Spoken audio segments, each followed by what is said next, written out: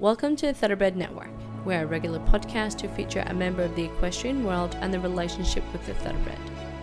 In this episode, we are joined by international jockey Tom Marquand, which was recorded earlier this year at the William Inglis Hotel in Sydney.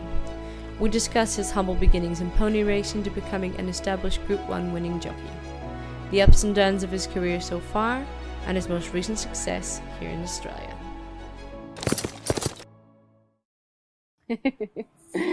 All right, Thomas, I'd like to welcome you to the Thoroughbred Network. Thank you so much for joining us. Not at all. Thank you for having me. Now, I met you last year, which was actually your second stint in Australia, because you had a first stint sort of quite early on in Melbourne, and then we've seen you come to Sydney, and then this is your third stint, which I think will be fair to say you've hit the ground running. Yeah, it's been pretty unreal. But yeah, like the first time I came was obviously a few years ago. I was still an apprentice. I came over to save my claim, albeit to hopefully ride a couple of winners. And like David Hayes and Tom Dabney, before I even got on a flight, they stuck me on a sort of it was like an even money shot on a Saturday for Sheikh Hamdan. And I was mind completely blown. And luckily he won, and he actually backed up and won again like 2 days before I was leaving. So completely by chance, I managed to ride two City Saturday winners for Sheikh Hamdan for David Hayes and Tom Dabney. But yeah, it's kind of like starting from scratch coming up to Sydney, because like when I went into the tower last year with John, no one knew my name, no one knew who I was. And it's kind of made it all a nicer experience for the fact that, you know, you started from scratch, and it's been relationships that have been built from sort of nothing as such in a relatively short amount of time. Super. Now, we know you as a professional jockey, but let's bring it right back to how you first got started, because this is something that I feel that we need to promote better, getting young people in racing. And I think how you got involved in racing, it's a little bit foreign to the Australians, because it's something that's quite up and going now in Britain. But we see you sort of you didn't come from a horsey family, did you? No, I sort of had small, normal horse links, but not racing at all. Like Auntie and Granny were they were, you know, farm orientated, riding mostly. My auntie did a bit of eventing, and Granny did a lot of dressage. But like that was all done and finished by the time I was sort of old enough to ride. But yeah, like, so there's a bit of a farming background there with the horses, but literally nothing to do with racing.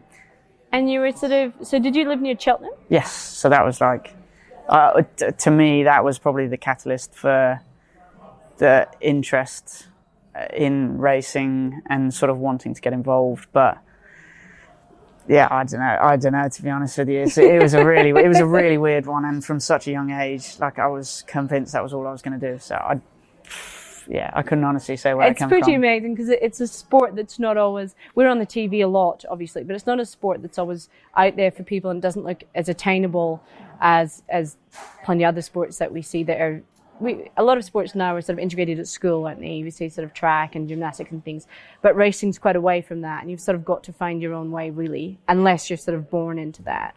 So you really, how did when we started hearing your name, or when Britain started hearing your name, was on the pony racing circuit.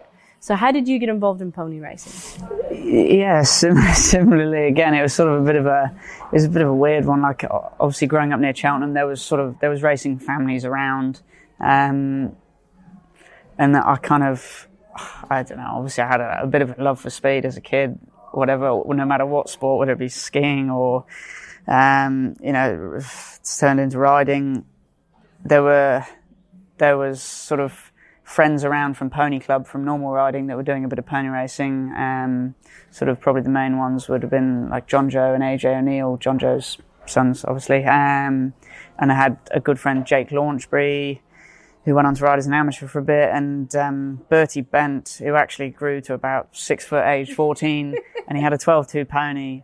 And so that was the first pony I had pony racing. It wasn't mine. I just was completely obsessed with it. And Martin and Sarah, his parents, were absolutely unreal, and they just literally sort of went, treat him as your racing pony, riding for the season, and that's what sort of got me initially into it, and I think that kind of persuaded mum and dad that I was serious about it, and it wasn't just sort of on a whim, kid being a kid, I'll do something for a year and then sack it off after. Like, it was I think it proved to them that I was willing to do what it took to try and make it a proper career. Yeah, exactly. But no, it was. And then at the end of that season, we bought a racing pony for the next year, and sort of the next couple of years, I did all of that. But so what age were you when you first what age were you first riding in a pony race? I would have been 13, which is quite late. Like, yeah, it's not late, but it is quite late in English terms. When I had a look, I think they kick off from 9 years old, don't they? Yeah. So the point-to-point circuit was where I had most of my rides, because we weren't going out spending big money on ponies or anything like that. They were nice ponies, but I was doubling them up as jumping pony club, whatever. Galloping them around fields flat out. That was them. But yeah, so I was mostly point-to-point circuit, pony club, which you can start 9 years old. Basically a free for all. The ones that are probably more likely to become jockeys have a big weight advantage because there's no set weight. Yeah. So, like, there was me, 13, probably 5 stone something, riding a little whippet, 12.2. They go, I probably won't even say it, but they go like the clappers. They're little racehorses. So it was a nice introduction and an easy introduction, but at the same time, it sort of has enough of a similarity to racing to just break you into it. Yeah. Without scaring you off. Yeah. So when I had a look at the pony racing, I think their first race was ever almost 2004. And then the PRA, which is the Pony Racing Association, formed and kicked off quite seriously from 2007 onwards, which they now are a very serious organisation, which they see lots of kids come through the Pony Club. And we've seen some fantastic names. We also have George Wood out here in Australia. Now he came through pony racing as well. And obviously, one of your leading ladies in your life, Holly Doyle, your gorgeous partner, also came through pony racing. She actually won her first race at 9 years old, didn't she? I didn't know quite that young, to be fair, so I wouldn't know, but it weren't far off. Yeah, no, that's actually how we met as well. So it's through pony racing, you met Holly. So with pony racing, is it in height order? The ponies are sort of categorised between, like, most point-to-points at the weekend would have a 13.2 and a 14.2 division. There'd be 2 races, either before or after, and yeah, I mean, it's a nice sort of relaxed theme, atmosphere, and you don't, the expensive proper racing ponies weren't really about. Yep. So it was sort of the same crowd of people, but everyone helped a lot because mum and dad didn't really have a clue what was going on, albeit they were entirely supportive of what I was trying to do, but they didn't really know what was going on. So there was a lot of people involved in just sort of helping everyone go through the day and staying alive and not falling out. But yeah, it was a really, like, they're fond memories to look back on because I had a good time. I made some really good friends, and to be fair, most of the kids that I pony race with are now still riding, and yet most of the people that I went to racing school at a later age aren't. So I think that proves how much of a sort of foundation and solid base of, I don't know whether it was work ethic or just it gave you a bit of inspiration at a young age to carry on through. Like, it really did help a lot. Well, because when you ride these pony races, you run racetracks. Yeah, exactly. I mean, and there's an element of jumping her flat out, but the more involved you get, like, I always used to force my parents to buy the DVD, like a point to point, so you buy the DVD of the replay, and every single time, if I won or lost, I'd always make them buy the replay. I think it must have cost them an absolute fortune, probably more than my ponies were worth altogether. But and I'd go home and like I'd watch them over and over and over, and I loved it. And I guess that's sort of the initial basis of the development of your riding. Like, I've got pictures genuinely where at 14 I looked more stylish than I look now. Like, and I'm not just saying it. I look like Husey on a racing pony, like tucked up neat. You know, I don't ride like that at all now, but it's kind of nice that you can mess about. I rode too short sometimes, I rode too long sometimes, but it didn't matter because there's no pressure. It was my pony. No one really cared, like, but it felt like everyone cared. So it was a great environment to just sort of play about and develop the base of race riding, really, I think. Yeah. And so when you did that, so you obviously went to the racing school later in life. Did you go to the racing school with pony racing as well? Yeah. So they basically try and pick you up as early as they can, which is great. Again, it's kind of putting you on the right line of developing without the bad habits. But yeah, I mean, I think that was where me and Holly actually probably first started going out at age, I don't know, 13, 14, whatever. I don't know. But like they do an Easter camp and a summer camp, and then they have an advanced camp as well. So when you're just about to break into racing after pony racing, you get invited on the advanced camp if they think you're someone that's likely to make a career out of horse racing. So they, you know, to have been chosen for that was major, because I was nothing to do with horse racing. My family weren't in racing. So while I went on the Easter week camp, which was great, age 14, 15, getting selected, I think there was 8 or 9 people on it, with the likes like John Joe O'Neill and people like that. I know now it seems ridiculous that I used to think like that, but you know, those are the people that I was sort of, I'm not jealous of, but like, you know, I wanted their life. Yeah. Like, you know, if my dad was a trainer when I was 14, or if I was to do with horse racing, that was like the dream. To be included in that and to be thought of in that regard, like, I think it gives you a big sort of morale boost, and like the thought, you know, I might be able to do this, like I might actually be able to do it. And yeah, it's pretty cool. That's pretty cool. The British Racing School, for those who are listening who haven't been able to experience that, it's in Newmarket, and it's a fantastic institution for education for young people. So they actually do, as well as the pony racing, they do like a 9-week free foundation course to get people in, and they teach us everything from getting to know a horse to getting it ready for race day, for preparing it, which is, it's imperative that we have that in our industry, isn't it? But what a fantastic institution. So you came through the British Racing School, where you were taught, you'd have ex-jockeys there, you'd have lots of support for basically everything from looking after your pony to your riding style to sort of, and being in amongst that environment with those racing boys must have been so much fun for you. And to sort of get that inspiration from them, I think would have been amazing. So at that point, so you sort of got into pony racing, and did you ride ponies up to 16? So I rode ponies up to 15, and because we couldn't really afford to go full blown on it and you know, get a good pony, it was kind of like I had 3 or 4 years, and it was really good and great.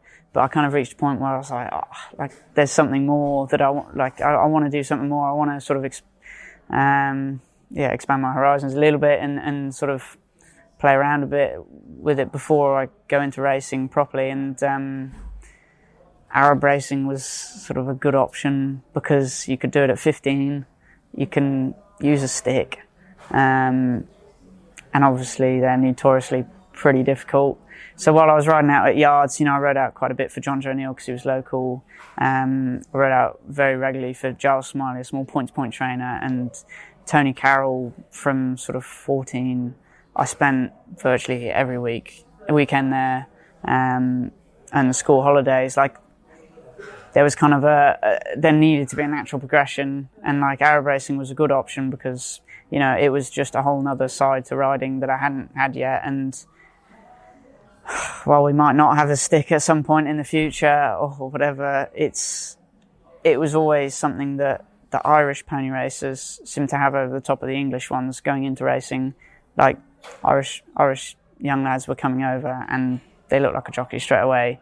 Whereas English was still, you know, while pony racing was helping a lot, it was kind of getting us 3/4 of the way there. And then there was still that element of, you know, we didn't know how to use our sticks properly. We weren't we weren't 100% fluent with it, whatever, because we hadn't had the experience. And Arab racing, I think I only had, I don't know, maybe 30 or 40 rides altogether.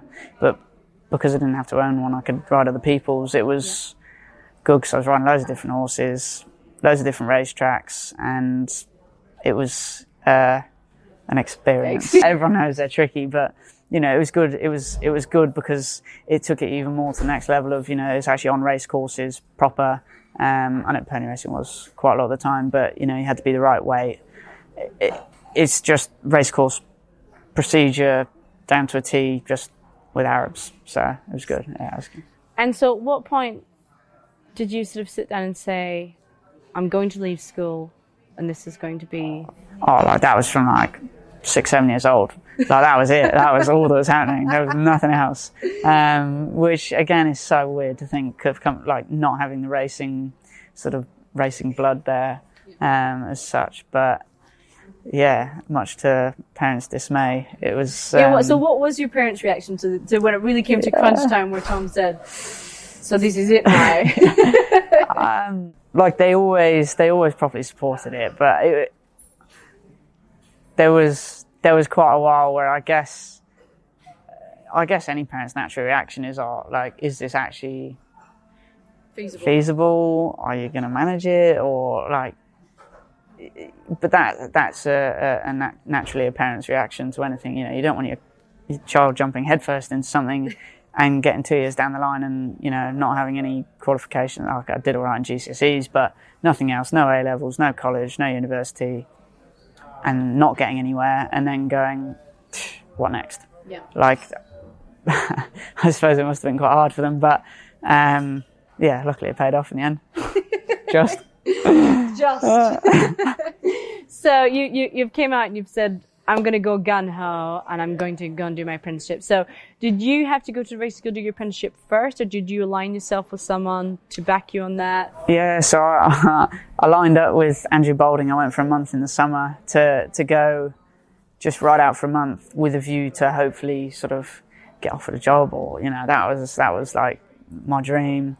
And I had a month there. Andrew very kindly offered me a job to be his apprentice, which I thought was unbelievable. And then Holly's dad, actually, who was apprentice for Richard Hannon when he was 15, 16, he said, "No, you're not going there until you've been to Hannon's." He said, if you go to Hannon's, don't like it, go to Andrews, do whatever you want, but you have to go to Hannon's first. I'm not letting you go there otherwise. And I was like, all right, whatever, different experience, I'll go there. And I think I went like the week before Christmas. It was snowing, miserable, cold, whatever, but it was just like, it just suited me. Like I'm quite laid back, chilled out. I don't know. I always knew what I wanted to do, and I always sort of had a rough idea of how I was going to do it, and it wasn't through messing about or going and doing stuff I shouldn't have been. You know, I was pretty focused. So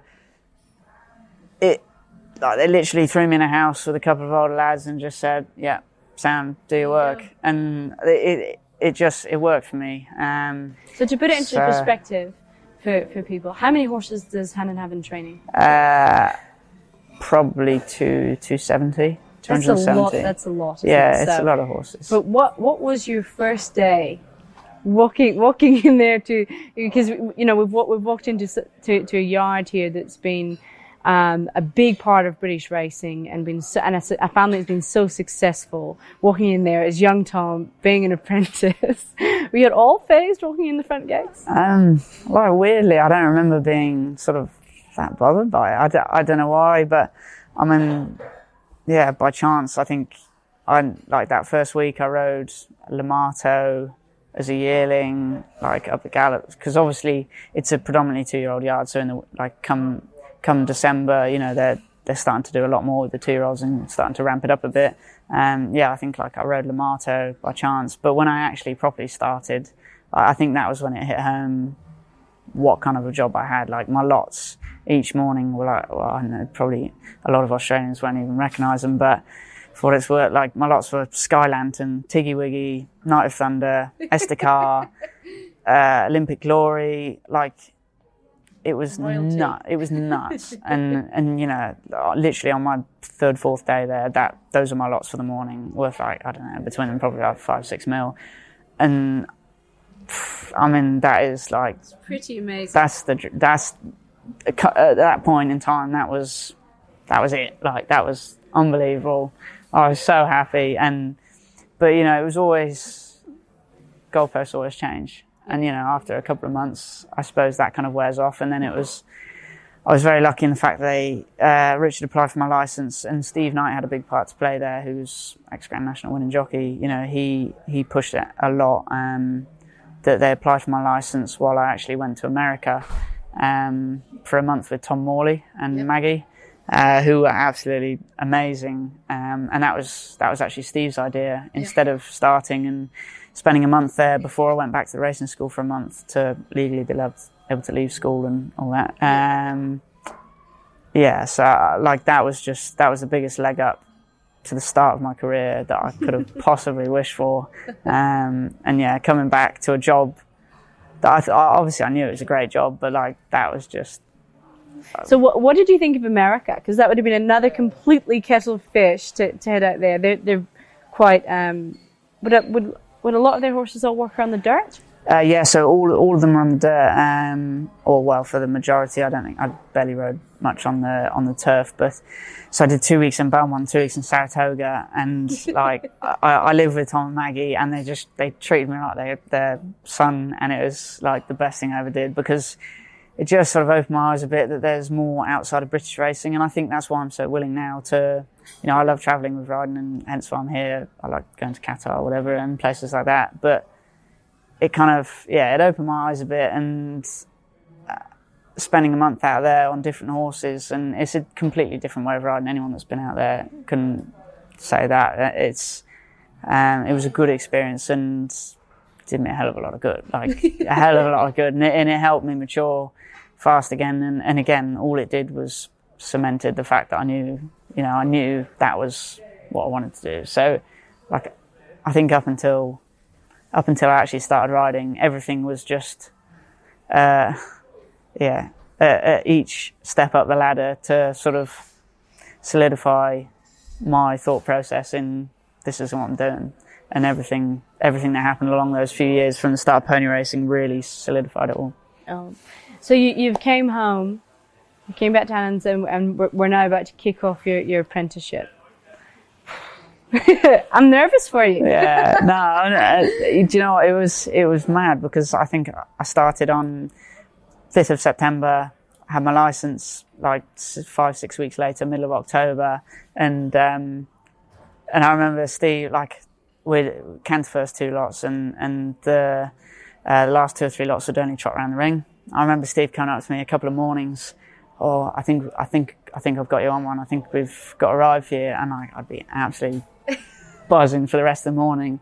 And then I'd look at declarations, and you know, I think there was 8 apprentices there when I was there, and you know, one of the other apprentices was on it, or you know, someone else or a jockey had ended up on it, and like for a couple of weeks it just kept happening, and then he said, and then obviously he came again and said, like, look, you're riding this, I promise. And I was like, I was so happy. And coincidentally, my first ride was called Here for Good, which was a pretty good. There you go. Yeah, it was a pretty good name. But so that was for Richard at Lingfield in an apprentice race. So what year was that? That was 2014, sort of end of November. Okay. How did your first ride go? I ran all right. Richard's obviously had a lot of apprentices. What was you feeling in the gates where you were like, this is it. I'm in the gates and I'm about to jump my very first race ride. Like, a lot of what's been happening before is built up to this point.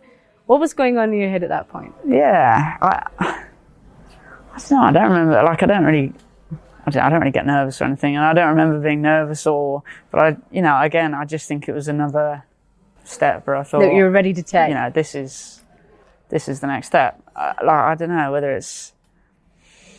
I don't know how people feel like that. I think if it was me in the gates, I'd be going, oh my God. Oh my God. What did you tell me to do again? Am I going back? Am I going forward? No, but that's where Rich is great. And that's where being an apprentice at a big yard that know how to deal with apprentices is perfect, because I think, you know, before I rang him on the way there, I had to get a lift from my mum because I was only 16 because I couldn't drive still. She must have been so proud. Yeah, like, it was a nice day for her, I suppose. But and my dad came, but I think he literally just said, I was like, hi boss, what would you like me to do on him? He said, oh, just make sure you look good, and that was it. Like, good luck, cheers. Wow. But that was probably the best thing that he could have said, because, you know, instead of going out thinking, right, I have to be box seat 2 wide, not 3 wide, whatever, didn't think about anything. I just jumped out, relaxed, gave it a normal ride, whatever that was, tried to look good on him, and all went smoothly. So where did you finish in your first ride? I think he was like 6th, 7th, midfield. But it was like a first step into being a part of this. What has been a mad few years, really, when I go back and think about it. Then, so you had your first ride, and then 3 weeks later? Yeah, it'd be about 3 weeks. Yeah, it was sort of mid-December. And that was for the boss, for Hannah? Yeah, that was for the boss. I think it was a 4-runner seller, odds-on favourite. Jumped out, made the run in. Was mum and dad there? Do you know what? I can't actually remember. How bad's that? Your mum will remember. Yeah, that much. I have a feeling. That they weren't. But yeah, like, straightforward as you can.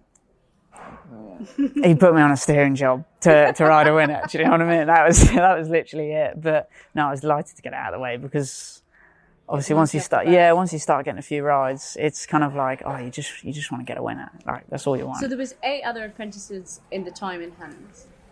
What was that like? Was it dog eat dog, or were we all friends?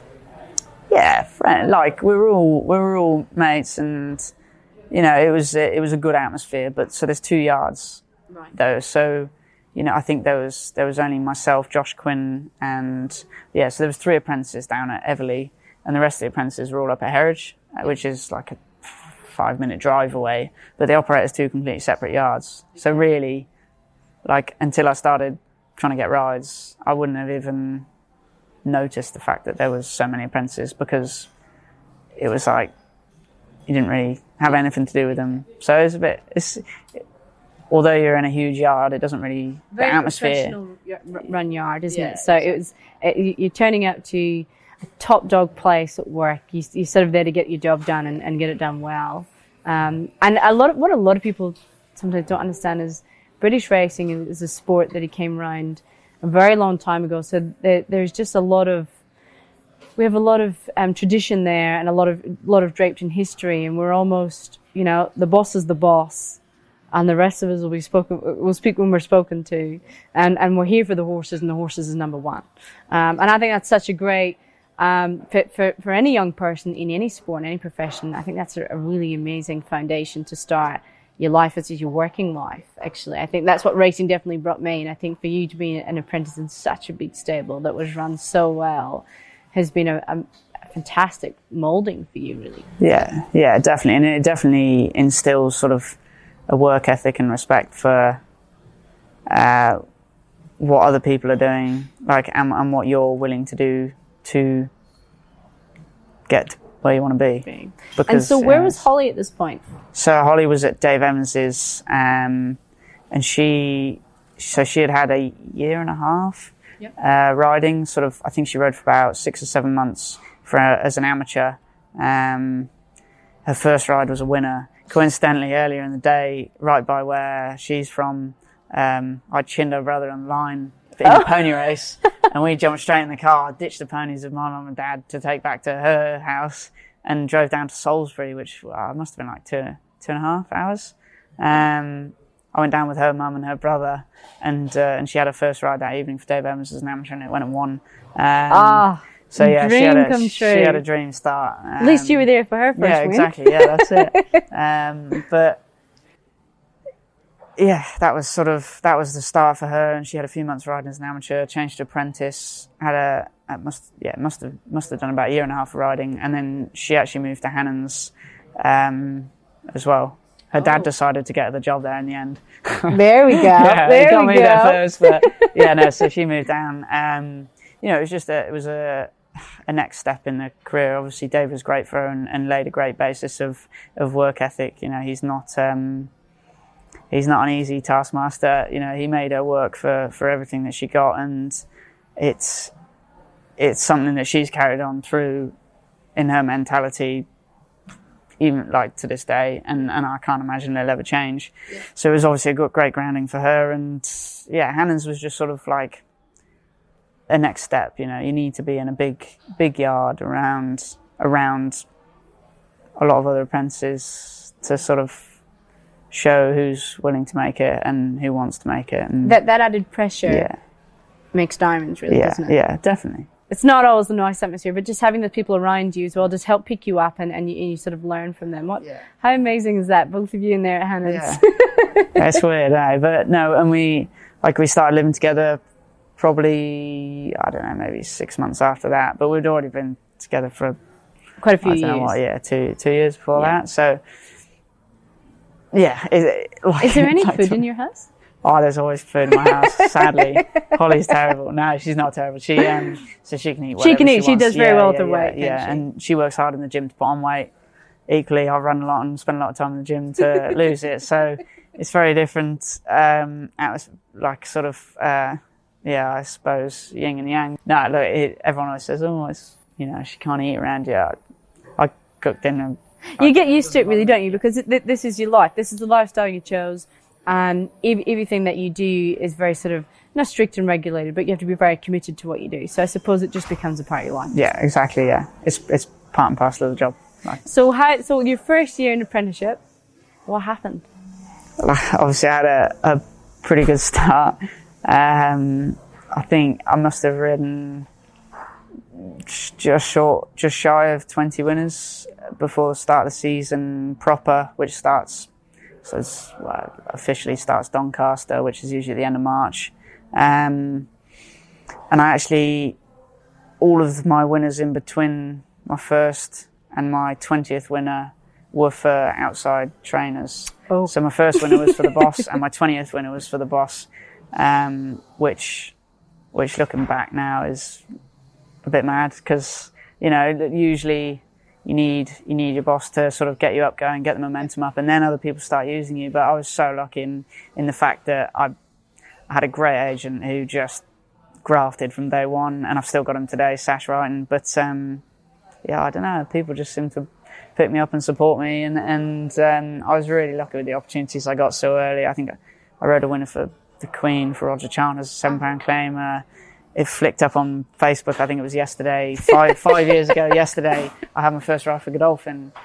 How lucky Dreams was I? made Yeah, how lucky was I really? And then I had my 20th winner just at the start of the season at Newbury for the boss. Again, it was a very quick progression, I guess it still is really. That's getting tried for the Queen. Yeah. Does it get any better from British racing? No, exactly. I mean, it's mental to think, and I think I think Roger was putting me on horses for Khalid Abdullah and people like that. It was just ridiculous. But it was more so, I think, a lot like from an early stage, and I don't know whether it's to do with Sash or what, but I've been so lucky in the fact that I've always had a wide base of trainers.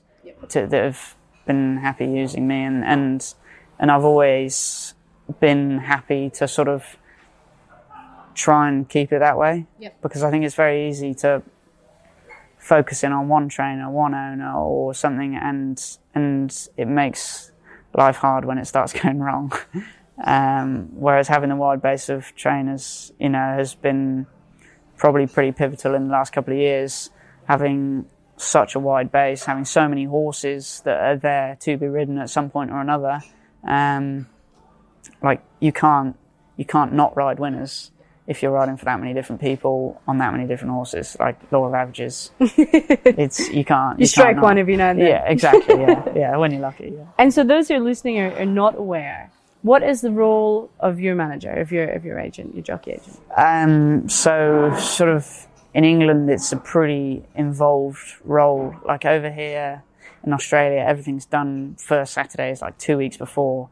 You're booked up. Once you're booked, you can't get off them. In England, it's free for all compared to what it is here. Like, it's, 10 o'clock declarations, 2 days or 48 hours before the race. People are jostling about for rides. People are changing from meeting to meeting because it's not like here where you have a city, a provincial and country definition. Set. It's like, your champion jockey will be going to Wolverhampton and Chepstow and Bath, and so there's a lot of fiddling about at last second, and a lot of times it works against you, a lot of times it works for you. So he's basically on the phone. So literally, agents in England are just on the phone, flat out organising. And then the name of the game for him, really, taking abuse probably. The name of the game for him is to get you on the best horse in every race, which is a tough go, because I know we've got betting markets that help indicate what we're doing, but where trainers place horses and where they're at in their prep, are they first up, are they at the end of the prep? So it's a tough go. And also you've got to ride horses that you can ride in the weights, the handicaps as well. So you see them, you can be limited sometimes, can't you? Yeah, definitely. And I think in England there's a lot less focus on, like you say, over here there's a lot of like where they're on their prep, how they've trialled. Yeah. But it's like that in England we don't have the trials. You have no pointer as to how a horse is going. Like it could have run to a mark of 100 on its last run 6 months ago.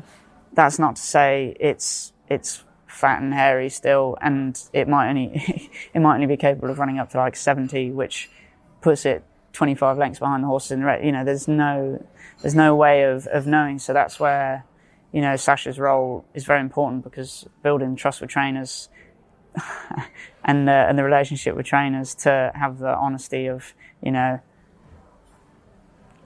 might want to book you for a horse, but Sash can turn around with a lot of them now, and I know he can say, is it ready? Like, really? Is it ready? Or is it just having a nice introduction back in, having a nice first run, getting it all the way fit again to then kick on for the rest of the summer? Because, horses go for 6, 7, 8, 9 months in England. It's not like here at all, where they get sort of a few 4 or 5 runs. Exactly. Relationships are important in that time, because we don't have Charles to point us in the right direction. And now, does he just look after you? Does he look after anyone else? He's got a few jockeys, actually. Coincidentally, George Wood. Oh, there you go. He's over here. Yeah. It's 2 lights on his books at the moment. Yeah, exactly. Yeah. He's had a quiet winter. I think he's pretty thankful, to be fair. But no, he's got I think maybe 5 or 6 jockeys, and he's been pretty keen to keep it a small team, because obviously, like, I was lucky when I started doing well. Other apprentices then go, oh, well, that agent's had a champion apprentice, I want him. But he's been very selective in who he's taken on. Like, he took on George not too long after me, and he's got Sean Levy, who's also a jockey at Hannon's. He's done very well to sort of get the team he's got without breaking ranks or annoying anyone, or it's a tough. That's me. You really have to have a lot of people, because you guys as athletes, don't look to be in a team. It's you and the horse on the day, isn't it? But there is actually a lot going on behind the scenes. You need the support from the trainers, and you need your manager to be on the same even keel with you to get you at the right place at the right time, really. So if we go to your first season, how did your first season end? Yeah, it was it was obviously a big breakthrough year, and it's sort of, I started the year not obviously I rode quite a few winners, but I don't think you don't realise what you're managing to achieve at the time, until you look back on it, obviously. But I don't know, it just kind of accumulated or sort of escalated, should I say? And I got to sort of 2 months to the end of the season and was like, we might actually be able to be champion apprentice here. and genuinely, everyone was going, oh, have you not thought about it until now? And I was like, well, no, because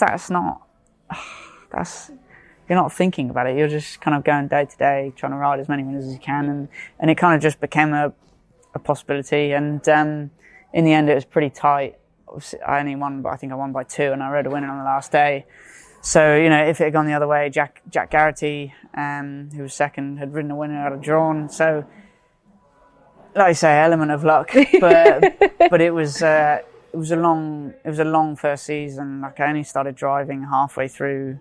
Sort of, my birthday was at the end of March, and I got my license. Like, I think I took my test 4 days after, just to make sure I got it, because I was so sick of not being able to drive. So who was driving you before that point?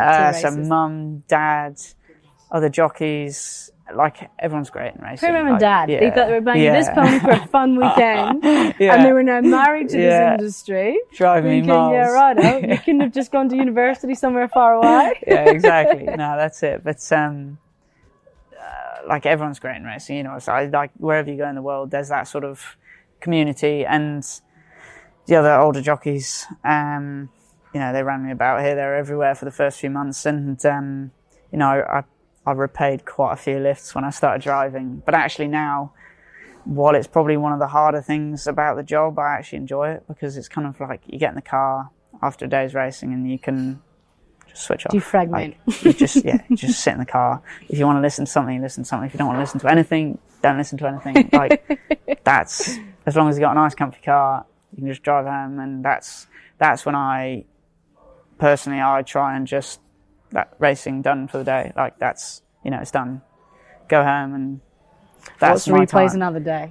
Yeah, I'd watch replays before I go home, and because I think it's easy to, you know, any walk of life, you can take work home with you, and it can impact on your home life and your mentality, and sort of, I think it creates quite a tough environment at home, especially because both of us are jockeys. Like, if we took work home every day, it would be a nightmare, because every day Holly has a good day, I have a bad one. Every day I have a good one, she has a bad one. So it's like, neither of us would ever be happy, because if we took work home every day, it would be like, oh, well, I'm annoyed today. Sad. Oh, well, I'm annoyed today. Like, it doesn't work. So yeah, like, cars are time to switch off, so I enjoy that bit.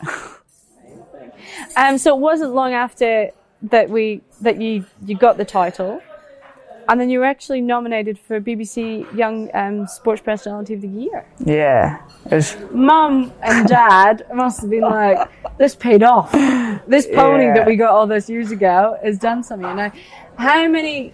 So from the young Personality of the Year is 17 and under, yes? Yeah, I believe so. And so, how many other apprentices of jockeys have been nominated for that? I think,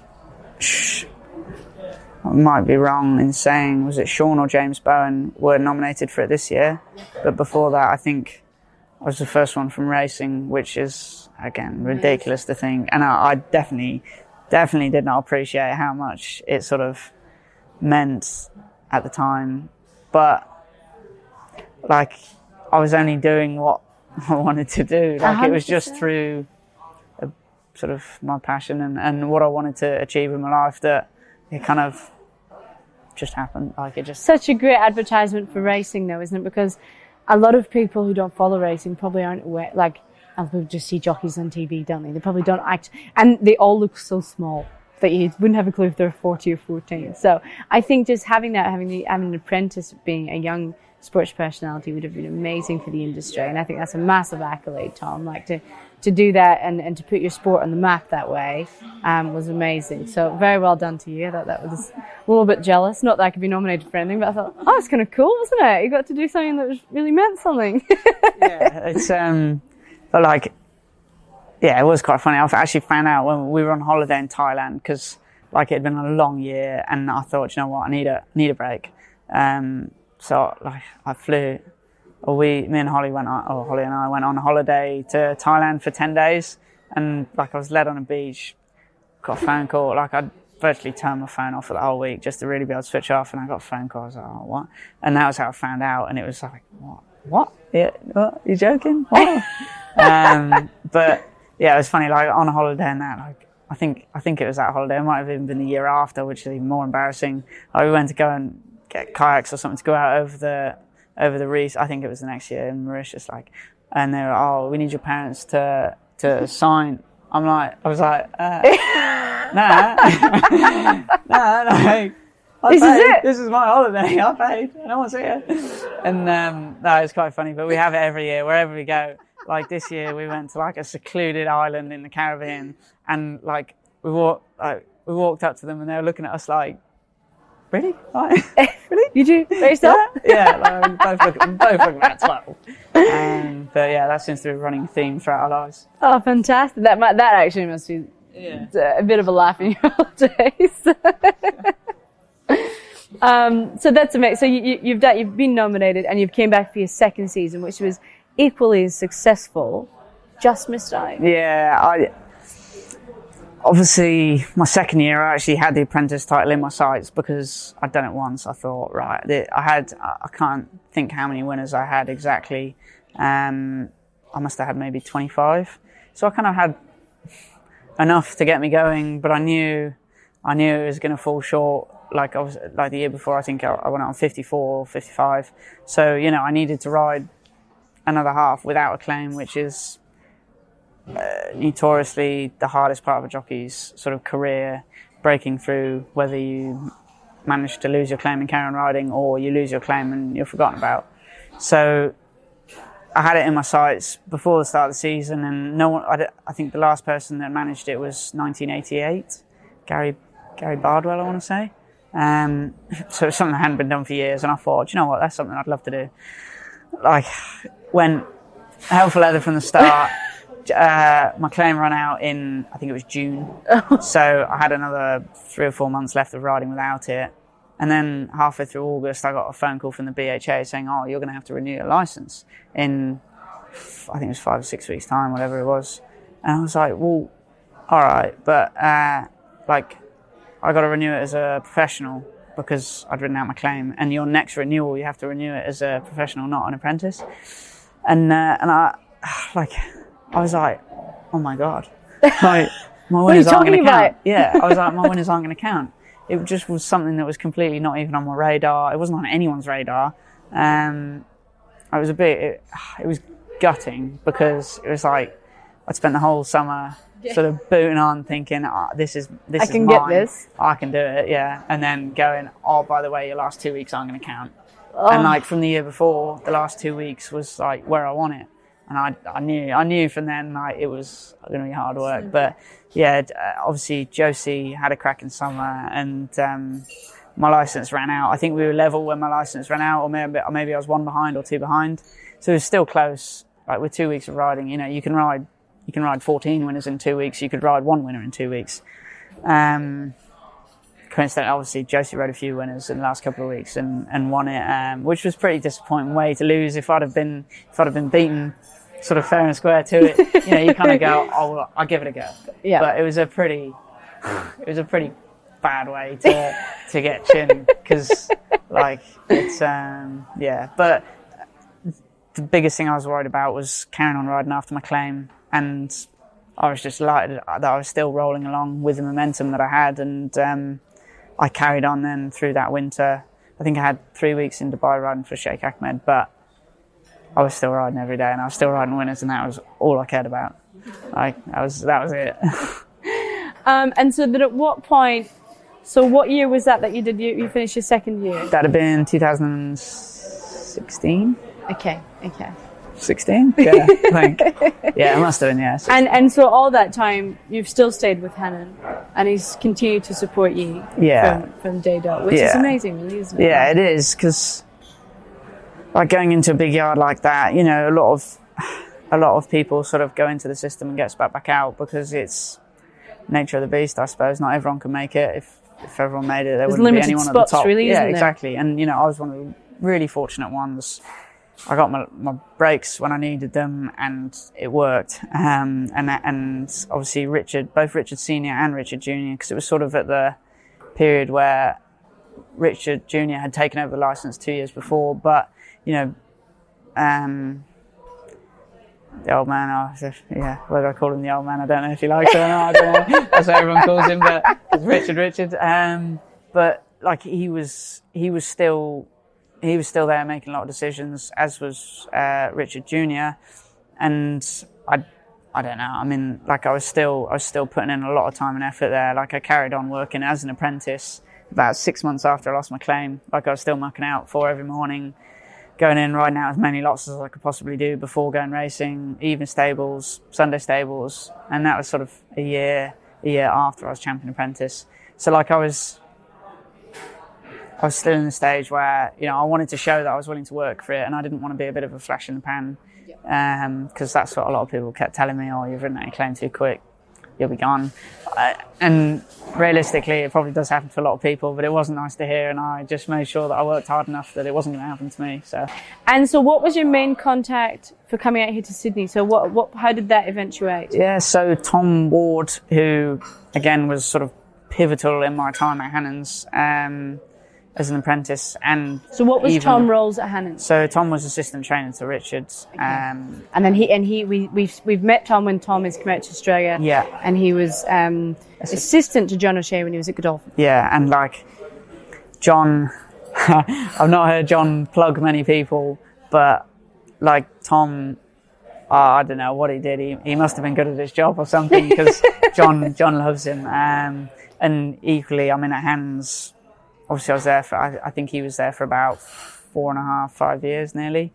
Like that's a long stay as an assistant trainer to anyone. And, you know, he did his job to an absolutely unbelievable sort of rate of, success. I don't know whether it's success or whatever, but, like he made my life a hell of a lot easier, and, he was great to have around there. But yeah, I'd done the winter at home. I'd gone a year and a half, just over, without my claim. You know, I'd proved that I was keeping my momentum up, and that I wasn't sort of going to be gone.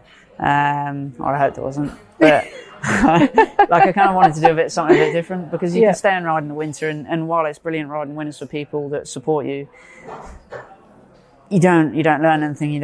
You're not improving, and you're not broadening your horizons or changing the way you ride by doing so. And I thought, you know, what I could do is doing something different. And I was all for going back to David Hayes and Tom Dabney in Melbourne, because I thought, you know, I got on great with them. They gave me unbelievable opportunities when I was there. So I was like, that'll do. That'll be perfect. And Tom sort of swayed me to come to John, and I wasn't overly convinced, to be honest. Okay. Like, I was still thinking, I made a mistake. I should have gone to David and Tom. Like, what have I done? You know, because I'd sort of established a bit of a base there before. Like, I thought, I'm starting from scratch. It's Sydney, one of the most renowned places to be hard to get going, get rides. It's competitive.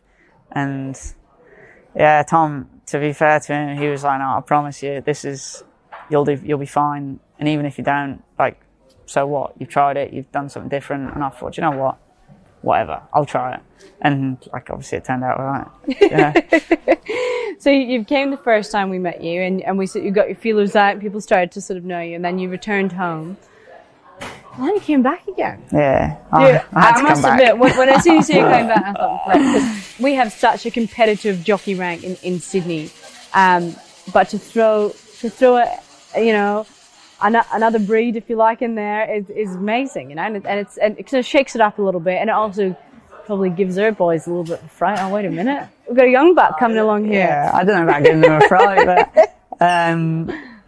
but like you've got a lot of good. There are a lot of good riders over here, obviously, and you know you've already got Robbie Dolan now, Tommy Sherry, and you've got other lads that have come over in the past and done well, John Allen down in Melbourne. You know, there's a lot of people that have broken in and shown that English-Irish riders are world class, really. I think, like, in my eyes. You can adapt. Yeah. And like Robbie Dolan's shown it really well the last year. You know, he's virtually all the way through his claim now.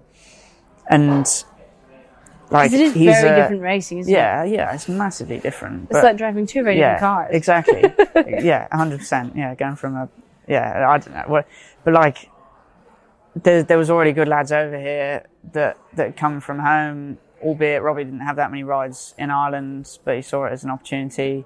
Equally, Tommy Sherry didn't have that much experience at home, but he's coming over and he's just, like, he's ploughing through the provincials. I think he must be only a couple of winners behind for champion provincial jockey and he's an apprentice, which is ridiculous to think. But like, I don't know, it's something from home that the riding style just seems to be adaptable to wherever you go in the world, which is pretty cool. It's amazing, isn't it? So you came back out the second time, and we're all well acquainted now. And I think it'd be fair to say that the Australians sort of opened their arms up and sort of said, "In you get, back you come," like you've said, like almost like you've never been away, and you've had plenty of opportunity. Yeah, which is it's crazy, really, because I went home middle of February last year. Obviously, I had a great year at home,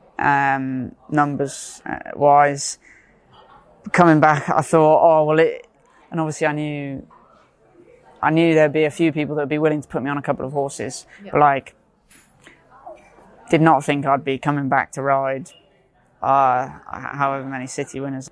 Did not think I'd be coming back to ride a $2 million winner. Like, it doesn't happen. No, it doesn't happen. And I'm extremely fortunate in the fact that the Australian trainers and owners' mindset seems to be, if you're willing to sort of put yourself out there and just ride, they've rewarded me for it, which is it's a pretty nice feeling that, like I said earlier, like starting from scratch. No one knew my name last year, and now I've sort of been able to. It's nice.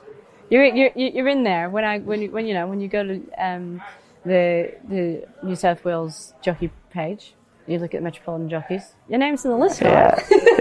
We know you. You're part of the furniture. Yeah, and like for as long as I can make it a trip every winter, like it'd be great, because there's not many places, and not guarantee success, because by all means I could come back next year and struggle to go. Yeah, forgotten about me. But like it's a great place for opportunities, and like I've loved every minute that I've come over here the last couple of years, and I pushed George Wood hard to come, because when he couldn't go back to America because of his visa, I promised him, like Tom Ward did to me, whatever. I promised the land of opportunity. This is different class, yeah. And Cameron Noble is a new apprentice. He's just come. Not many people would have seen him yet, but like very good rider. Struggled for opportunity. I think he won the Air Gold Cup, didn't he? He did, yeah. Dead heated. There you go. Yeah. Baron Bolt. I don't know. Yeah. Like very good rider, but just struggled for opportunity at home, and he's the perfect rider for out here. Like he's tidy, he's stylish, he's switched on. Have we got more jockeys at home, or do we have more here? What would you say the difference is in opportunities? I think at home it's very hard to get big race rides because it's dominated by a top handful, and because it's dominated by the top jobs. Over here there's big money races and big opportunities to be had. There's no retainers. Yep. There's no set jobs. It's almost a bit of a free-for-all, and it kind of lends itself to it swinging everyone's direction at some point. Whereas at home, it's like it's a closed shop. Realistically, it's a closed shop unless you can get your foot in the door and become one of those go-to jockeys, either for when the top five can't ride all of their retained horses, or you land one of the top five jobs. It's a very hard, competitive place to be to get good rides. Like, it's amazing. It's really it's quite rewarding to hear that Australia, because Australia has done so much to put the racing on the map, and I think they do a tremendous job of it. And to have so many young riders come and be successful and enjoy this success is lovely to hear, actually. And I hope we get more of them, because what a lot of people don't understand about our industry is that it's pretty much in every country now.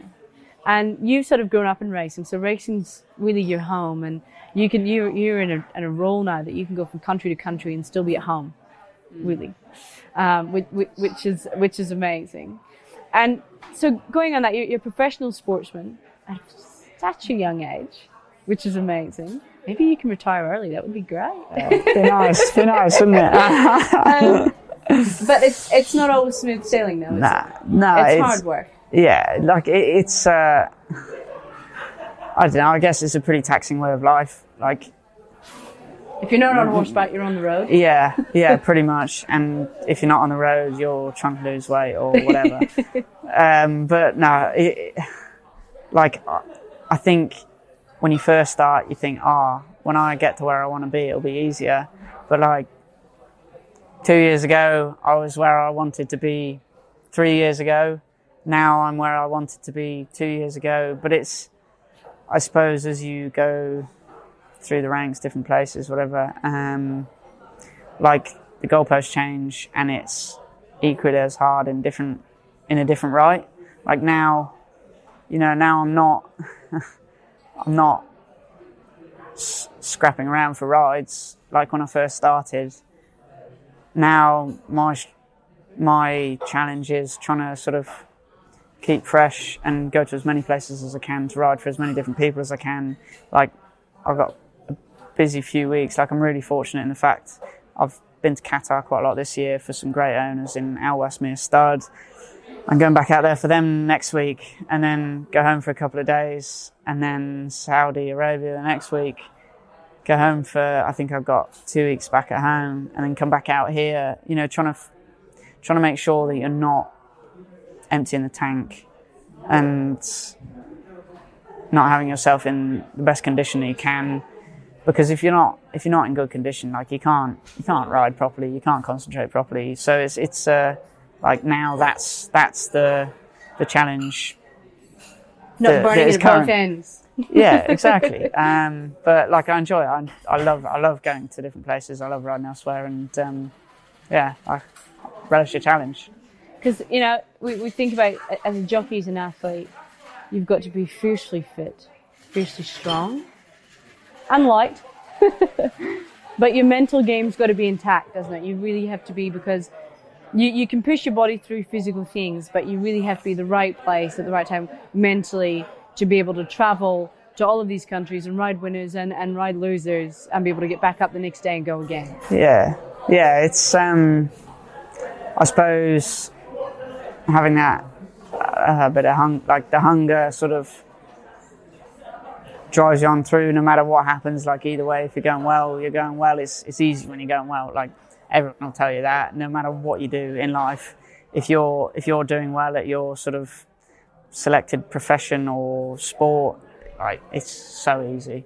Like, it feels easy, but it's when it's not quite going the way you want it to, then I guess, it feels a bit harder, and then it comes into play the mental side of it and keeping yourself right. And we've recently, obviously, we've lost a couple of people that realistically, the hardship of racing has probably been what's got to them, because it's a hard game, and it's such a shame that as a sport and a community that we can't quite seem to come together to the degree that we should be, like, to help people, because it is like, it's a taxing way of life, whether you're a jockey, trainer, stable lad, everyone struggles with it, no matter what side of it they're in. So it's kind of, it'd be nice to see, like, racing as a community come together a little bit more, and just support people, like, because I think is what a lot of people see is the glamour. We have great races, and it is all, we're all ecstatic at the end of the day because our athletes have came through for us. We've got prize money and we've won prestigious races, but it does take a toll, doesn't it? Yeah, definitely. And there's more bad days than good, but mostly people, when they see you doing well. That's why they tend to know you. So a lot of people probably don't realize the taxing of that, of being a professional athlete and being strong and being light and being a part of it and being there with a smile on your face every day and copping the bad rides and saying, right out, next day. It's a big thing. And I think for you being such a young sportsman, I think you've handled that so well. And we love having you here in Australia. It's we're quite lucky, actually, to be able to see you do that. And I think you're fantastic for racing, and see you go from country to country and learn. I think that's amazing. So I hope that we get to see you again. I'll be back. I'd really love to see Holly Doyle up here. I mean, last season she won 112 winners? I think 116 for the year altogether, yeah. Which is the most a female jockey's ever ridden in Britain. Yeah, and like, it was some effort as well, really, because like Josie rode 106 was the previous record. And I think, I might be wrong, I think she had a claim for part of that year. But like, Holly's literally she's gradually sort of built up. There's been no breakout year. There was no sort of horse that's just suddenly put her on the map. It's just been, she's grafted through. She landed a very good job with Archie Watson at the right time. But that was through no fluke at all. And she's just carried it on through. Like, she's carried on through, and like, she's on 27, 28 winners this year already. Like, to ride that quantity of winners in a month in January when it's not quiet, but it's quieter. Like, that just shows her work ethic, and dedication, exactly. And like, hopefully that just continues through the year, and she can find one or two high grade horses with Archie or with other trainers that can just take her on to that next. Yeah, because it's wonderful riding a lot of winners in a year. Like, stats are great. I'm terrible. I love a stat. But it's tough slog because she has to drive up one and down the country to get it, isn't it? Yeah, and it's not exactly. We see the winners in the saddle, but there's a lot of hours in the car, and in the gym and at riding out in the morning. So I think that's an amazing accolade. I think it's, both of you would be so lucky to be living in such a professional household, doing so well, which is amazing. Tom, thank you so much for joining us. I've thoroughly enjoyed it. I think you've had a fantastic stint here in Australia, and we follow you a lot when you go home, and I hope that you come back and grace us again. Well, thank you for having me. Thank you for listening to the Thoroughbred Network. You can follow us on Facebook, Twitter, and Instagram, and keep up to date with all the future guests on our website, thethoroughbrednetwork.com.au.